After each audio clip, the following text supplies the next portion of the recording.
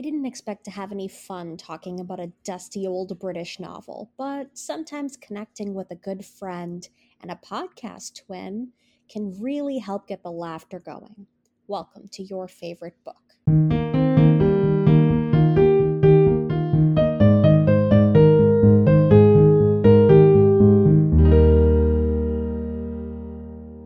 And today's guest is the host of the Best Book Ever podcast, Julie Strauss. How are you today?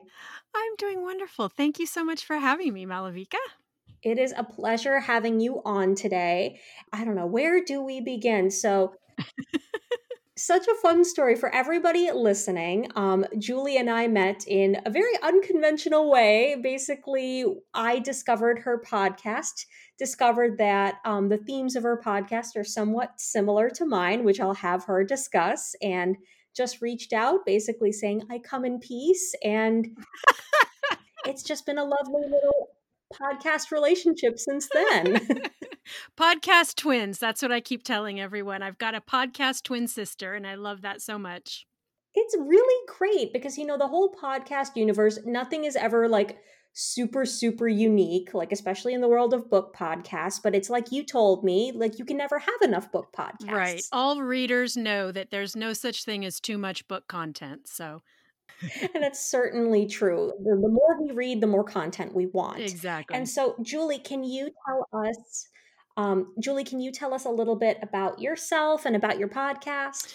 Well, I am a writer and editor. I live in Southern California with my husband and 4 kids. And my podcast is called the Best Book Ever podcast. And it's got a very similar theme as yours in that I invite people on to tell me about their favorite book. And I read their book in advance so that I can talk to them about it. And the driving ethos of the podcast has always been in my head, get to know interesting people by asking them about their favorite book. And I intentionally don't want them to try to convince me of anything. I want to know why they love it, what's interesting to them about each book. And it's just, to me, always been the way I get to know people.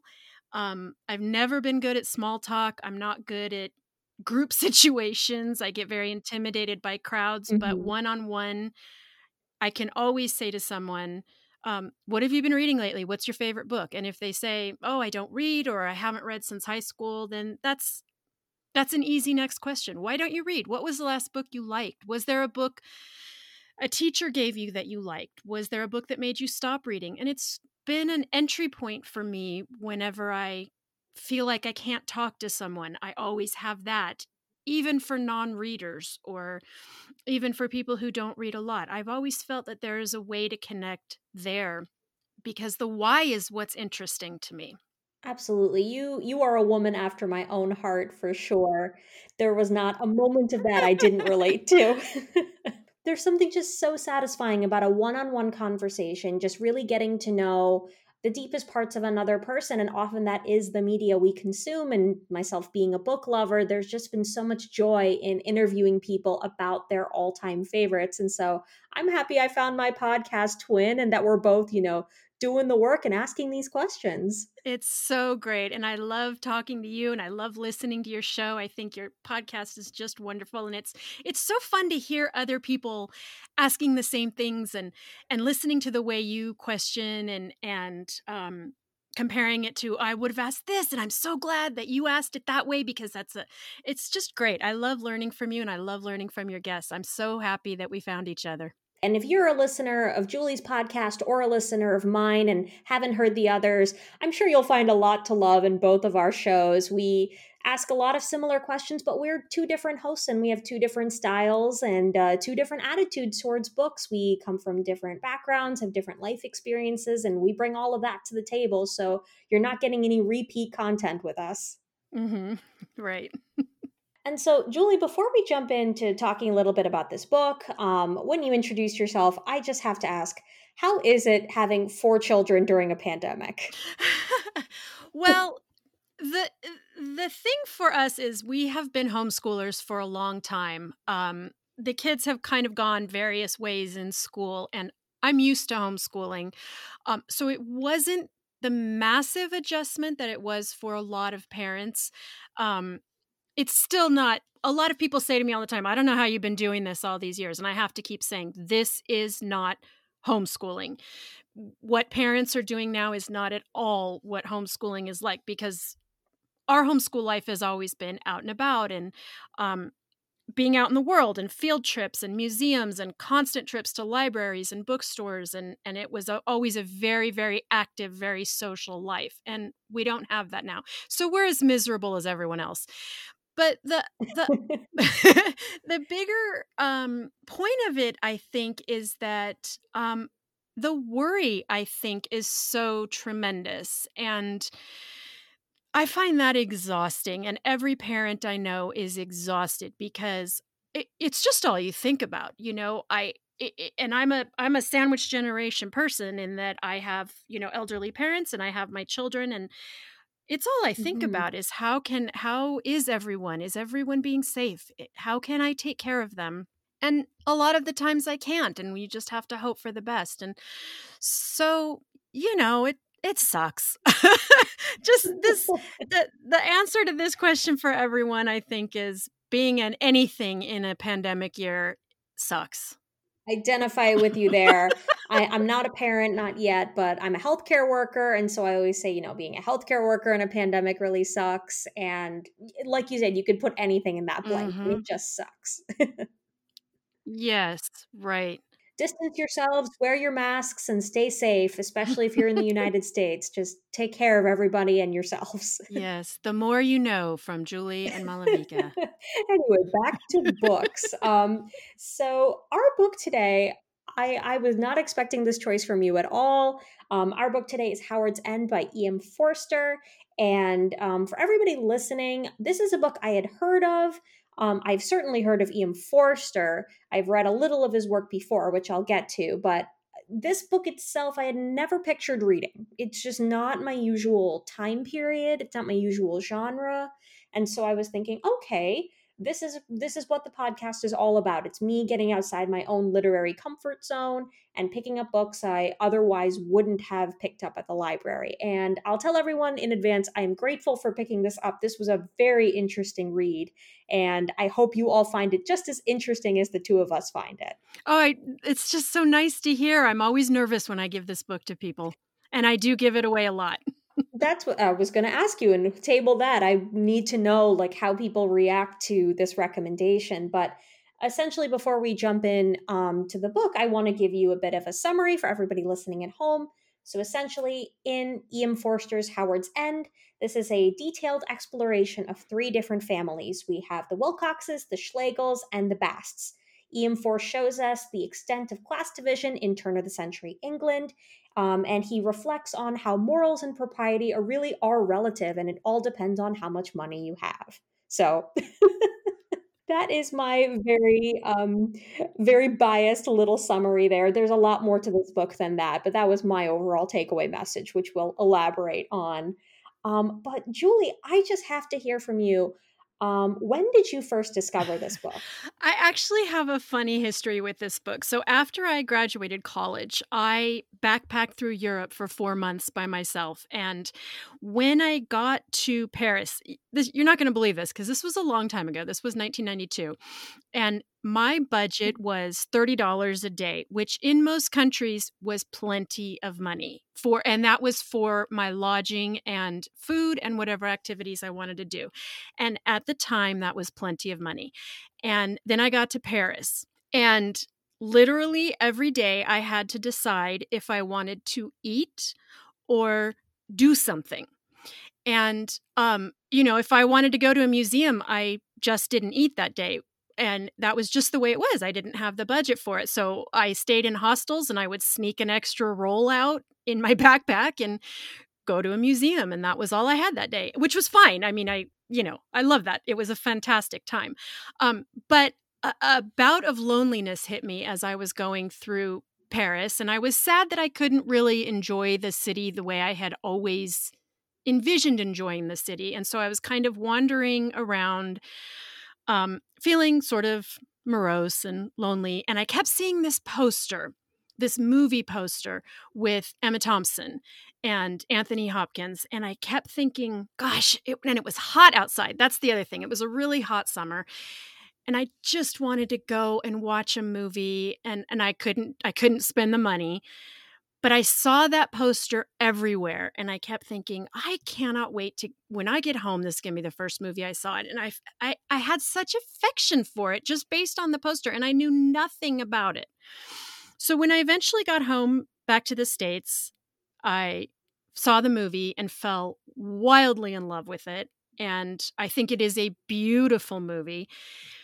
And then immediately went and found the book. And as always happens, there's so much more to the book than the movie. And my love of the movie is undimmed. I will rewatch the movie as often as I rewatch the book because I think it's absolutely wonderful. But of course, I love the book more.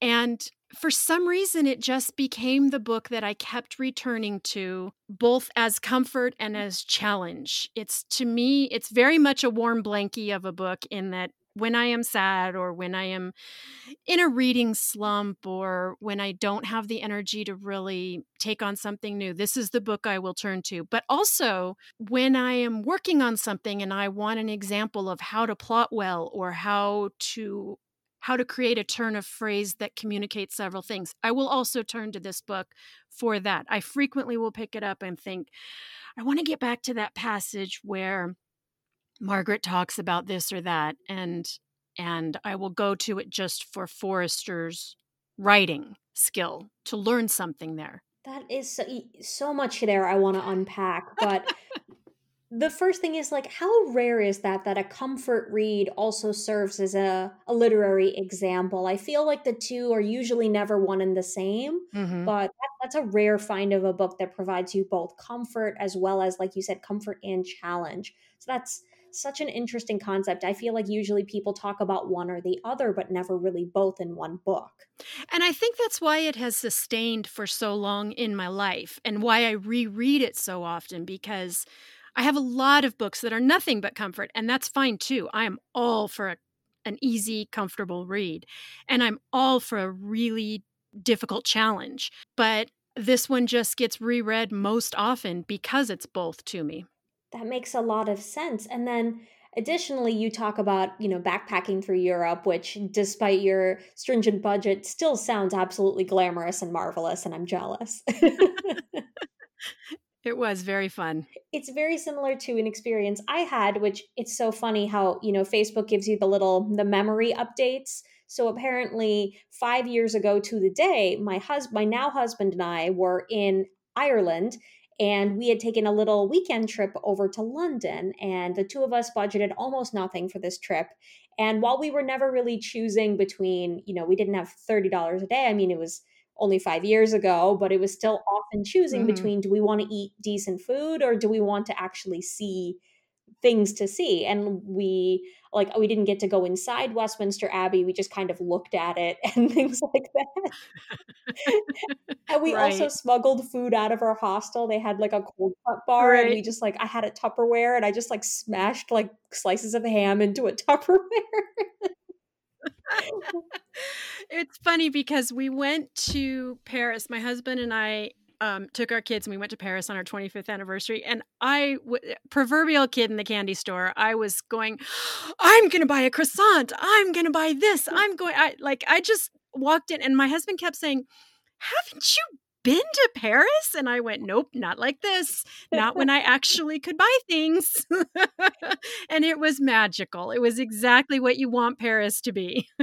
And it's so funny because my husband talks about going back to London and doing exactly the same thing. He's like, I want to go to London. I want to actually eat full meals, and I want to see things. And Right.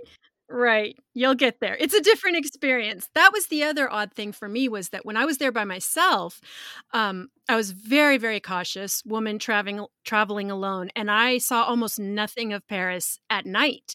And I could not get over, when we went a couple of years ago, I just couldn't get over how beautiful. It's called the City of Lights, and all I wanted to do was walk around all night, and it really is, but I just couldn't see that when I was traveling by Mhm. myself because I just never felt quite safe enough to walk around by myself. So it's really a much more magical experience when you have a little bit of money and confidence and maybe a little smarter as well.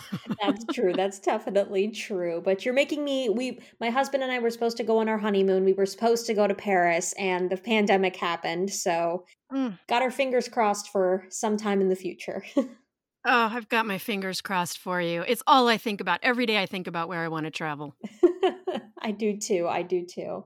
But anyway, returning back to Howard's End, so you say you reread this all the time. How often would you say you reread it? And then, like, how has your opinion of the book changed over time?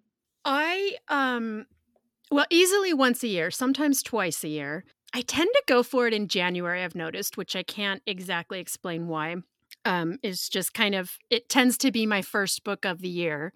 And I have felt everything about this book. I have been in phases of my life where I think it is romantic and when I was very young, that was what I thought. And I've thought it was tragic and the saddest thing I ever read. And this time, rereading it to speak with you, all I could think about was economics and countries moving forward and who gets to rule the country Mhm. moving forward. And of course, reading it in 2020 is a completely different experience. Right, absolutely. It's so hard to put any piece of literature, like reading anything now, without having the context of 2020. It's Mhm. it's just I was speaking to another guest. We talked about Quiet by Susan Cain about being an introvert, and we're like, we can't talk about this and not talk about being isolated due to COVID. Like these things Mhm. just come up naturally when you think about books. And with this one, that idea of, the haves and have-nots, like who gets to decide how a country is run, who gets to decide what social morals are, like how much does Mhm. money play a role in that? You ask all those questions reading this book for sure, and I picked up on all of those things as well. Yes. So, you've reread this a number of times. So I'm doing the math in my head. 1992, you've read this at least once a year. Like that's a lot of reads. That's a lot of years. And would you say that do you feel kinder towards any different characters in particular the older you've gotten? Has that changed for you? I get more compassionate every time I read it for everyone. Have definitely gone through phases where every one of them irritated me, and I've gone through Mhm. phases where I read it and I have a favorite character each time. Margaret's always been my favorite. The Mhm. basically the main character, Margaret Schlegel. She's always been, I think, most similar to me personality wise, and I think we're kind of intended to sympathize with her as the reader anyway. But as I grow older, I feel such compassion, even for the ones who are obnoxious or Mhm. stuck in their way. Henry's son, Charles, Mhm. he's the terrible version of Henry. He's the terrible version of capitalism. He's what happens when we let colonialists just go without taking care to teach them compassion and kindness. And now I read it and I feel very sympathetic toward him. He sort of doesn't have a choice. He was told in his life that it's all about gathering wealth and gathering prestige and esteem, and wasn't really given the tools for doing that except for inheriting it and or taking it from others. And he has a very sad end, and I just have tremendous sympathy for him. He had as little shot at success as Leonard Bass did. Mhm. Absolutely. I find it so interesting in this book, and one of the main things that stood out to me about this book is this is not a very long book.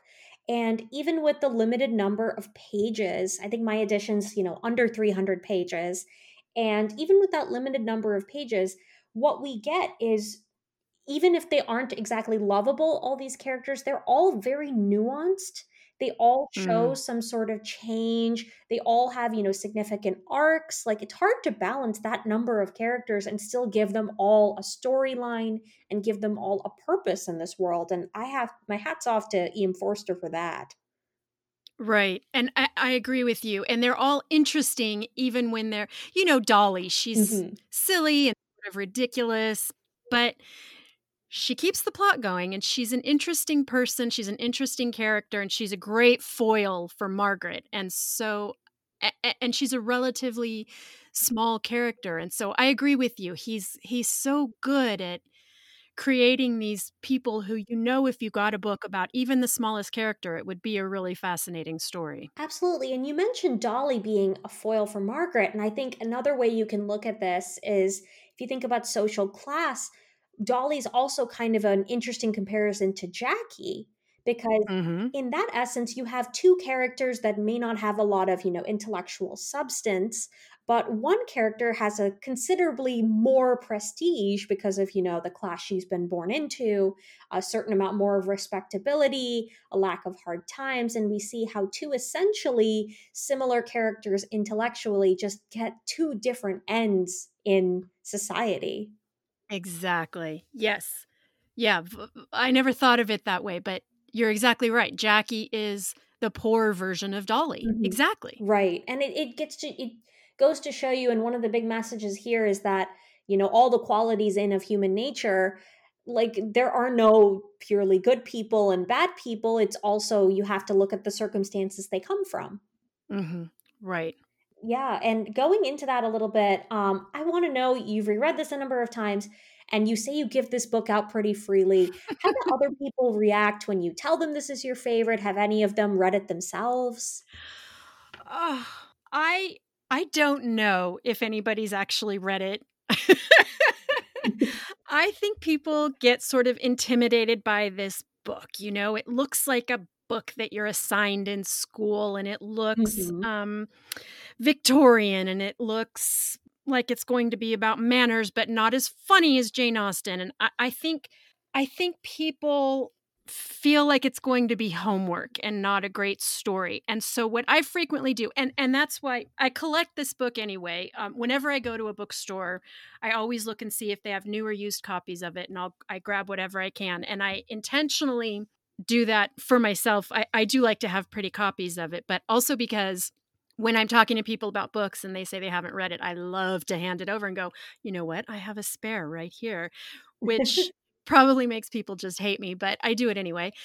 And what I always tell people is watch the movie first, which I is so against my my personal life philosophy, which is that the book is always better. But I just think this movie is a great entry to this book if you are intimidated by it. And there's something about this book that I think intimidates a lot of people. Like a lot of people won't read Dickens because it just looks Mhm. huge and terrifying. And I'm that way. My book of that way is Anna Karenina, which I know a lot of people love Anna Karenina, but for some reason, every time I look at it, I think, oh God, no, that's hard to read. And it's just too much for me. And I know that's not true. I know I would love it if I just sat down and read it. But with this one, Mhm. I always say start with the movie because you can't help but love the actors are brilliant. It's so perfectly cast and it gives you a great overview of the story,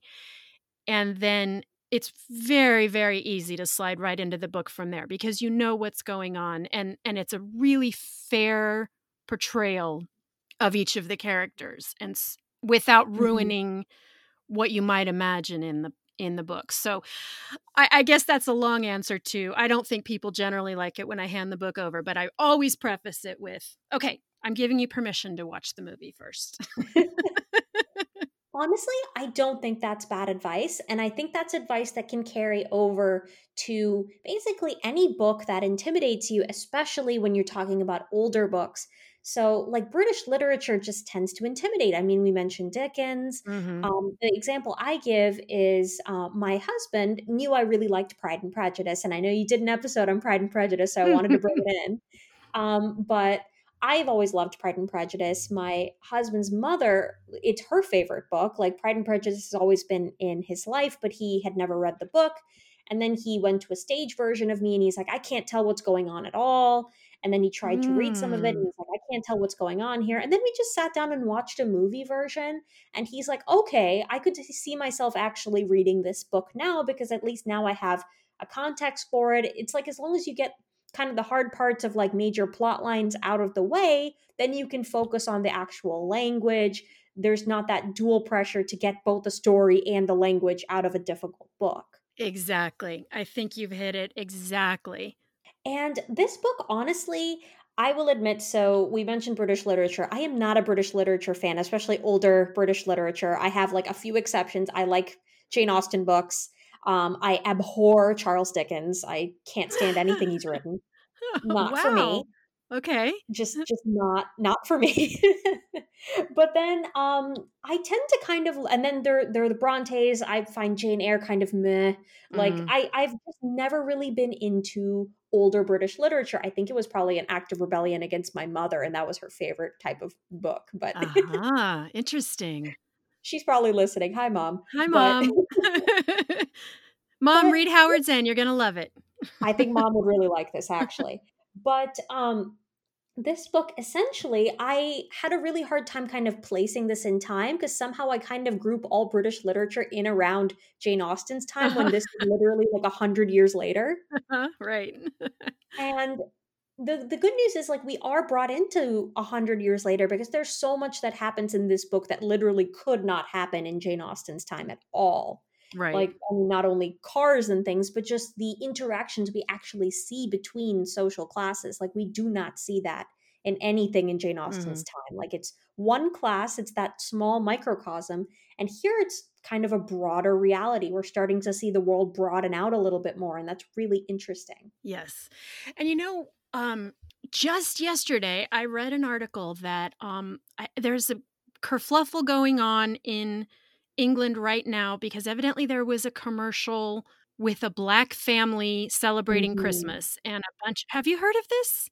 I did, yes. I heard of this. Sainsbury's, I believe. Yeah, and a bunch of white people went crazy because it doesn't represent quote unquote true Britain. And all I could think was, my God, we're still talking about this.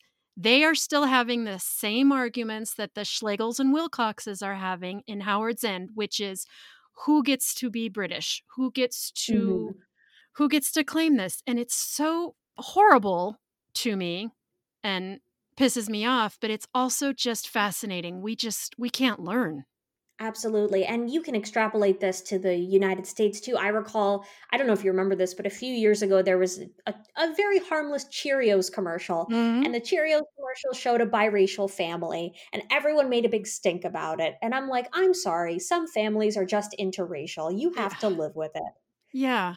And well, we can't get into spoilers, but I do think that the conclusion that E.M. Forrester seemed to come to was you can scream all you want, but the people who inherit Howard's End and the people who eventually are going to inherit England and every country are going to be a blend of what you think is correct and what you think is incorrect, and that's just the way it is. Mhm. That's the way of the world. And it's a very specific story of wealthy white English people, but it's a very broad story of people fighting to hang on to things and people fighting their fears. And that's why I think even though it is a very specific time and place, it really continues to appeal to me because we are still having these same arguments here in the States and I think in a lot of places in the world.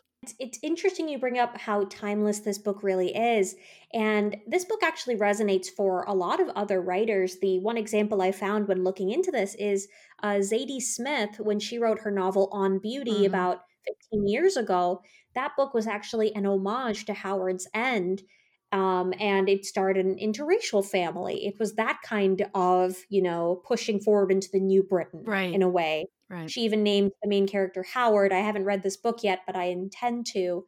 And I just thought that was a really interesting way of pushing forth this idea because the main theme in the end here is time just marches on. It just keeps going and you can be left behind or not. Right. Mhm. And so, getting into this book, you mentioned spoilers. I want to tell everybody listening here, you think a book is like 100 years old and there won't be any spoilers, or you think this book is going to be like boring and British and there's nothing interesting to spoil. This book has spoilers. It really does. I was shocked so many times reading this. And there were times I listened to this book actually on audiobook, so I have a bit of a lengthy commute, and so I played this on Ooh. audiobook, and there were times I'm just on the road, and then I just, like, blink a few seconds, and I have to keep driving, but I'm like, "What just happened?" Like, Mm. I have never listened to this on audio in all my years of loving this book. Tell me, what is it like? Do you know who the narrator is? I don't, but she's, like, a very British lady. Her accent is very posh. I Mm. So this was interesting for me because when you recommended this, I was, my sort of misgivings about British literature. It's also been so long since I've read anything quite this old just for fun. And so I have a print copy that I got from the library and I started reading it and I got to a point where my eyes were starting to glaze over and I'm like, I think I'm just tired, but the audiobook really did it for me. The story just came alive as soon as I listened to it. And really, I think what it did is the pacing worked for me. You're able to sort of listen to the rhythm of the language and appreciate it, but there was a lot of personality brought to some of the voices. I thought that was really good. It was just very enjoyable on audiobook, and I recommend that if you like me are intimidated by older books, like find an audiobook. Like we've recommended, try the movie out, and now here's my second recommendation: is try an audiobook. They do add like a new spin and a little bit of flavor to something that just might not be hitting for you trying to read it on paper. I agree, and a good audio actor is just golden. Like, they can just make a story come to life. So that is a great Mhm. recommendation. I'm so glad to hear you say that. I'm gonna look for this on audio because I never even thought of doing that. Yeah, they just had it at the library, just for download, and I'm like, "All right, I'll try this out, get some passive, reading done while I drive," and it was Mm. great. We've talked about spoilers here, we've talked a little about the characters here, but I I was wondering, what to say about these characters, and one of the messages here of Howard's End is that the family the story is really about this beautiful house, and in that way this book is not really about the characters, it's about the setting that Ian Forster portrays and about this context in time. So this was written about 1910. It was one of Ian Forster's earlier novels. It was just a really interesting exploration of this sort of turn of century time. We've got the modernizing of England. We've got the whiffs of women's suffrage going on. We've gotten motor cars and smoke, and urbanization is just starting. But then we have the pastoral landscape of Howard's End as a juxtaposition. And the setting of this book is really quite beautiful. Mhm. And I know that that's very much part of the appeal for me. That's the comfort blankie appeal to it for Hmm. me, um, is I have this vision of this home in my mind, and it's stuffed to the gills with books, and they drink tea and discuss books, and oh my Hmm. goodness, it just sounds so perfect and idyllic, and the field of hay next to them, it just, oh, I can't imagine anything better. It's really got that. Yeah, we talk about Mrs. Wilcox, working in her garden, and there's just this beautiful scene. And even London comes alive. It seems so fun and Mhm. vibrant. The like, the life of going to symphonies and, talking with people about intellectual topics. If you're a book nerd, you'll find your little nuggets to enjoy here. That was really Oh, fun. yes, definitely. And then another thing I wanted to bring in, sort of switching gears a little bit, is talking about E.M. Forster himself. And before we get to him, Julie, had you read any of his other books? Have you delved into sort of his, bibliography? I have. Um I've read quite a few of his books, and I have several biographies of him that I actually haven't read. I just buy them because I get compulsive when I see anything about him. But I know a bit about his history, and he also has a quite vast um catalog of literary criticism, and has written nonfiction about writing and about writing fiction. And so he was very prolific. Hmm. So yes, I know a bit about him, but I'm really eager to hear what you've dug up. Yeah, so one of the things that really stood out to me about Ian Forster, I mean, some of his other books I had heard of, A Room with the View, A Passage to India. Really, my only experience with Ian Forster is I think 10 years ago I tried to read Mm. Passage to India, but 10 years ago I was about 15 and it bored me to tears. So Uh-huh. I'll likely give it another shot. My mom told me it's a beautiful book. Now, with the knowledge I know of it being essentially an example of Orientalist fiction, Mm-hmm. a white person's gaze on the colonial landscape, you take this all with a grain of salt, but I'm going to give it another go, finding that I really did enjoy this Ian Forster novel. Mm-hmm. But thinking about him particularly as a writer, he's a really interesting character. So one of the things he brings into this novel is some of the ideas of the quote unquote Bloomsbury group that he was part of, his Mm-hmm. sort of circle of intellectuals and writers. And did you know that the Schlegel sisters were based on Virginia Woolf and her sister? No, were they really? I mean, according to Wikipedia and a couple other encyclopedias, but there is some I because they were in similar literary circles, and there's an idea that the Schlegel sisters are based on the two of them, Vanessa and Virginia, and I don't know how true that is, but I want to believe. That is so interesting.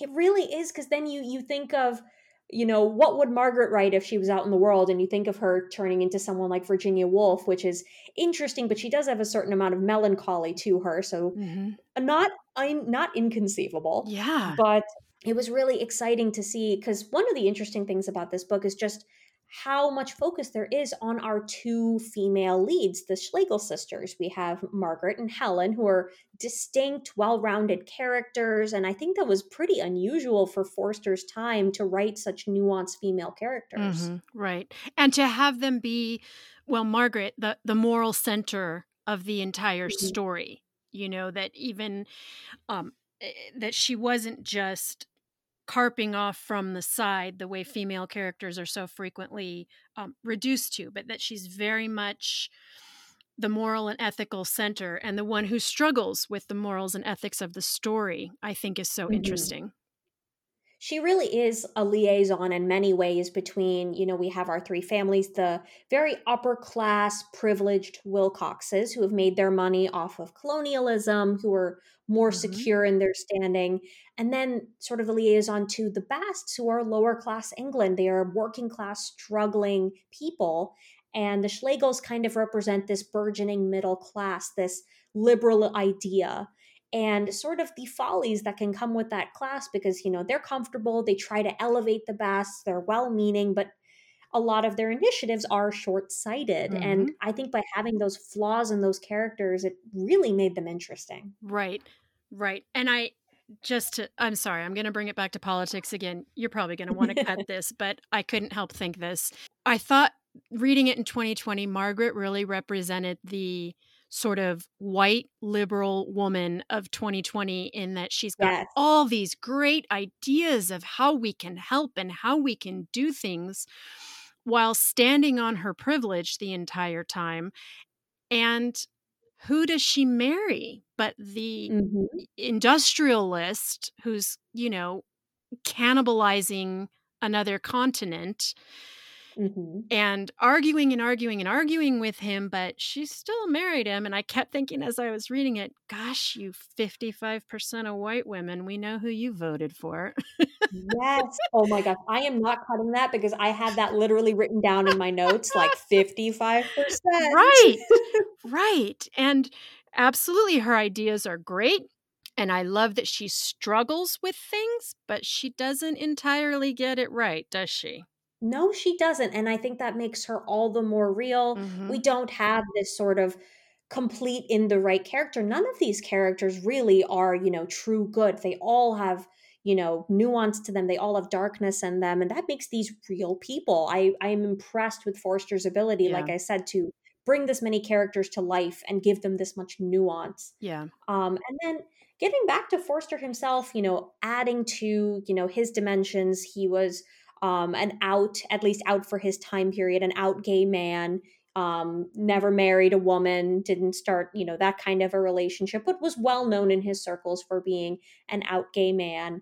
And then another fun thing is, did you know he was nominated for the Nobel Prize 16 times and never won? What? No, I didn't. No kidding.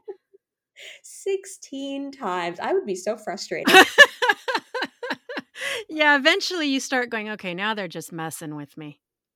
Right? And they only give it to a living writer. And he lived a long, long time, but you could tell he's probably getting to a certain age and he's like, come on. Right. Right. He probably thinks, oh, it's the time of year they're going to nominate me again for nothing.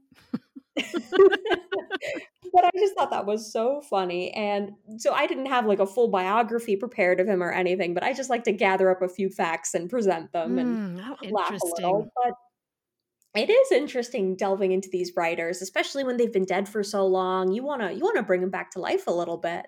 Oh, yeah. Yeah. And then, so another thing with this book, if I'm going to levy any criticisms here, Mm-hmm. because I didn't fall in love with Howard's End. In the end, this isn't the type of book I personally would fall in love with. I was definitely pleasantly surprised. But I think in the end, some aspects of the writing style to me did feel a little uneven. And I'll give you an example. Okay. So, Forster, I don't have a written example, but essentially, Forster, he spends a lot of time delving into thoughts, into feelings, into descriptions. I think he's a master of character interiority.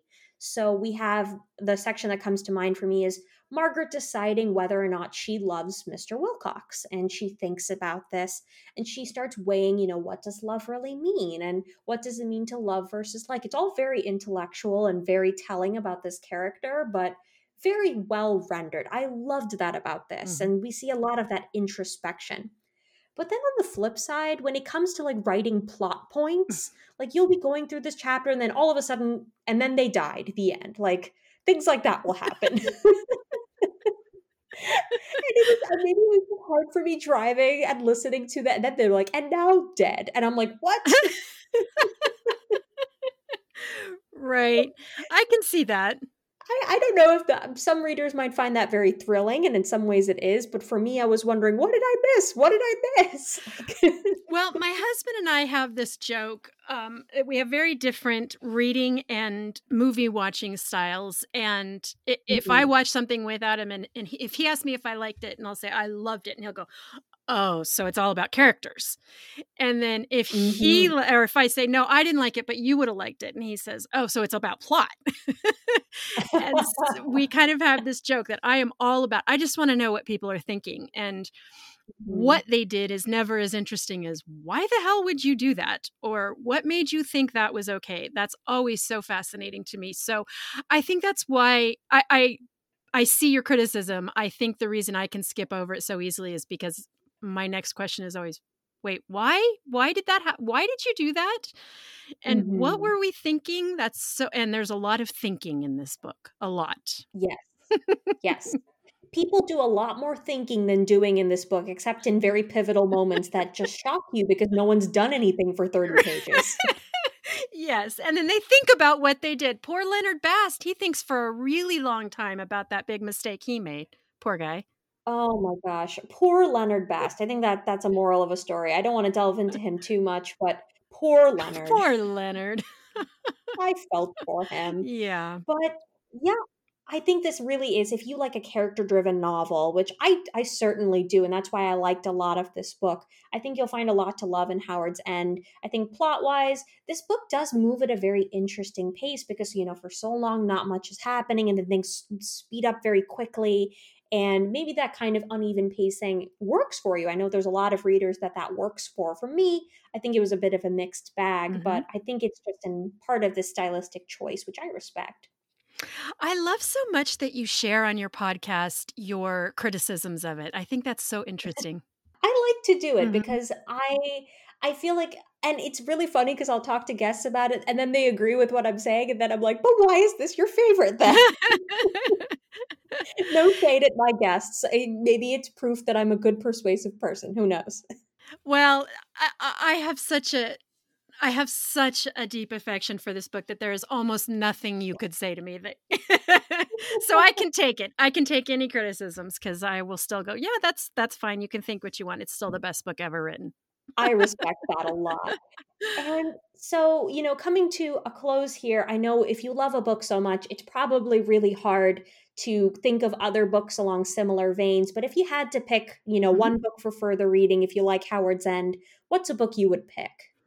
Well, you already mentioned On Beauty, which I have read and I did really like. Mhm. I didn't love. I do like Zadie Smith a lot, but I didn't love that one. But I think because of my history with Howard's End, I was expecting to dive in, and I actually kind of wish I hadn't read that it was meant to be an Mm. homage to Howard's End, because I think I would have really liked it otherwise.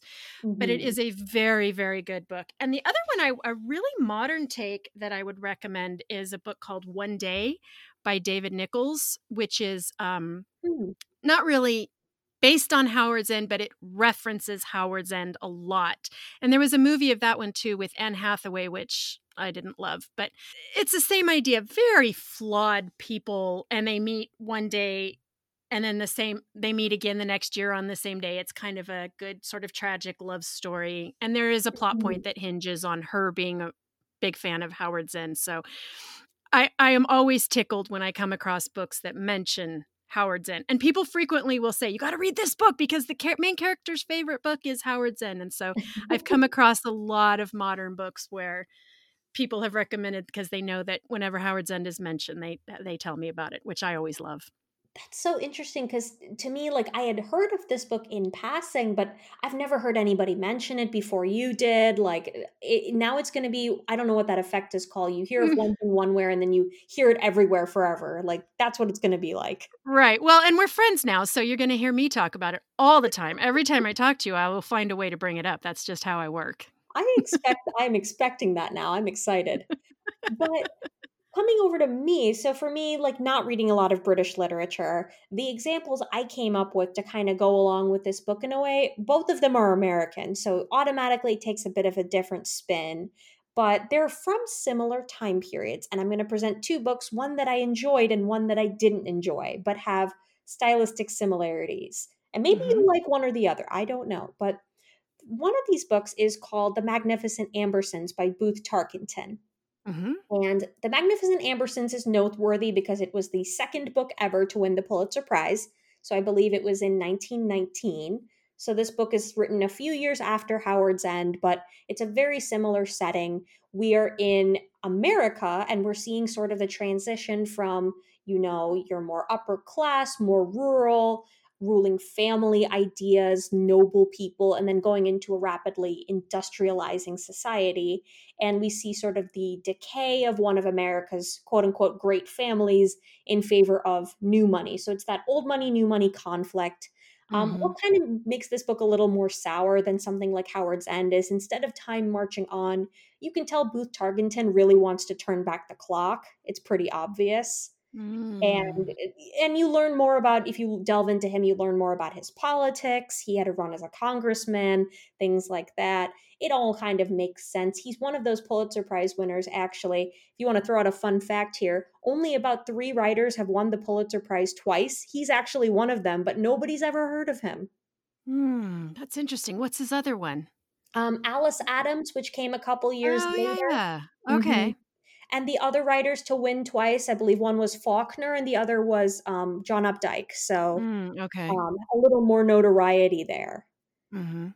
But so that Is the Magnificent Ambersons, is that the one you liked or disliked? disliked, but the one Okay. I liked, it's very interesting because the one I liked that goes along with this is actually the third book ever to win the Pulitzer Prize, and this is Edith Wharton's The Age of Innocence, Oh, good one. Yeah. which I think has a lot of interesting ideas here that sort of tie into Howard's End. The tone of Age of Innocence is very different. There is a cynicism in the tone of Age of Innocence. You can tell Edith Wharton has a lot of sarcasm in her writing that she kind of bubbles below the surface, which I enjoy. She has a lot of Mhm. snark to her. But you also see a very similar setting. You see New York City kind of told in similar ways to London of this time, rapidly changing, a lot happening in America at that time. And then we're also shown some interpersonal dynamics. You see like an inappropriate love story, which ties into Howard's End. A lot of introspection. There's just a lot of smaller thematic things. It's less straightforward than The Magnificent Ambersons. In my opinion, it's also a much better book. And so I would definitely check out either of those for people who have read Howard's End and enjoy Howard's End. You'll probably find something to like in either of these two books. Gosh, I'm so glad you mentioned that. I haven't read Edith Wharton in ages, and now I am just dying to pick that one up again. I'm going to do that. It's a little more, I'd say it's a harder read than Howard's End. Maybe this is another one I'm going to find on audiobook because it might be a little easier on the ears. But I think there's just a lot of really interesting commentary in Age of Innocence that reminds me a lot of the commentary in Howard's End. You know, it's so funny because particularly with the podcast, I've been introduced to a lot of literature and genres that I don't normally gravitate to, in particular fantasy. And I've just never had an interest in fantasy, just kind of leaves me cold in general. And I don't know why. I don't really have an explanation for that, except that dragons are not interesting to me in general. And yet these books, like Edith Wharton books and like Howard's End and Jane Austen, to me, that's the kind of fantasy that I will go for every time. The bustles and the, pearls and tea time and dress for dinner and manners and the subtleties of a look across a room. To me, it's very foreign and interesting, and I'm so fascinated by all of it. And I would so much rather read that type of story than, I don't know, dragons and fairies and elves and all that kind of stuff. Right. It's all just a form of escapism, and we all have our own fantasy elements that just come alive to us. And for some of us, it's, dragons and fairies. For some of us, it's agency romance. And for others of us, it's totally different. I like, Southern sad fiction about small, sad towns. So, as I learned. The last thing I want to bring in before we close off today is literally right before we logged in, I found out a fun fact that I had to share with you. Okay. So they made a Howard's End miniseries a couple years ago. I don't know if you saw it. I did. What did you think of that miniseries? I liked it. If you happen to hear my podcast episode with Jamie Morimoto, she talked about Pride and Prejudice, and we actually discussed the Pride and Prejudice movies. And she had such an interesting take on it because she's obsessed with Pride and Prejudice, and her favorite version of the movie is the one with Keira Knightley, which I dislike. And I like the PBS miniseries with Colin Firth. And her take on it was, books are not necessarily better when you get every single line onto film. And sometimes, and so I had, until she said that, I was not able to place why I like the movie version of Howard's End better than the miniseries. And I liked the miniseries, but I didn't love it the way I loved the movie. And I think she hit the nail on the head because I think every line was in the miniseries, which is fine for me, because I was practically quoting along as I watched it. But I don't think it necessarily makes for good watching. It makes for great reading, but I didn't think it made for great watching. Whereas the theatrical version, the one with Anthony Hopkins, I think makes for brilliant watching because they got the salient parts. They got the plot, I guess is the point. They got all the points that you're talking about, the few plot points that there are. And not quite so much thinking and dwelling, which is what appeals to me so much in the book, but is not necessarily a great visual experience. Right, that makes a lot of sense. And the reason I actually bring up the miniseries is, did you recognize the actor who played Henry Wilcox? No. He is the same actor that plays Darcy in the 2005 Keira Knightley Pride and Prejudice. What? Are you serious? I am 100% serious. It is Matthew Macfadyen, who is 1995 Lake Scene Darcy. Oh my God. Oh, not 1995. Sorry, No, 2005. 2005, Keira Knightley, Darcy. I can't stand him as Darcy. That is a controversy for another time, but No kidding. But I thought he was a good Mr. Wilcox. That's so interesting. No, I didn't put that you together. can't That is tell because in really one he has a interesting. beard and in one he doesn't, so. Well, yeah, see, so if there are any superheroes in my midst, I'm very easy to fool because clearly all you need to do is put on glasses and I will not know that you're Superman. So I had to share that with you, especially knowing your opinions of the Pride and Prejudice movies, and I was so glad you brought them up at just that time. I know, perfect. We didn't script this, I promise. But anyway, to wrap all this up, Julie, if we want to find more about you, if we want to find your podcast, how can we find you? My podcast is everywhere. It's called the Best Book Ever Podcast. And I have a website, juliewroteabook.com. And you can find me on Instagram. That's my favorite place to be is Instagram. I pretty much hate all other social media. So you can find me on Instagram either at the Best Book Ever Podcast or at Julie Wrote a Book. And that's it. Julie, always a pleasure. And I was so happy to be on your show. So definitely check out that episode. And then I'm so happy to have you on my show.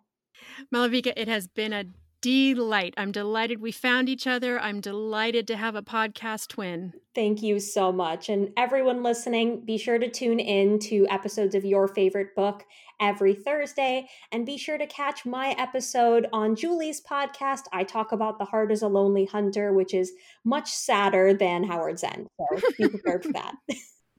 Wow.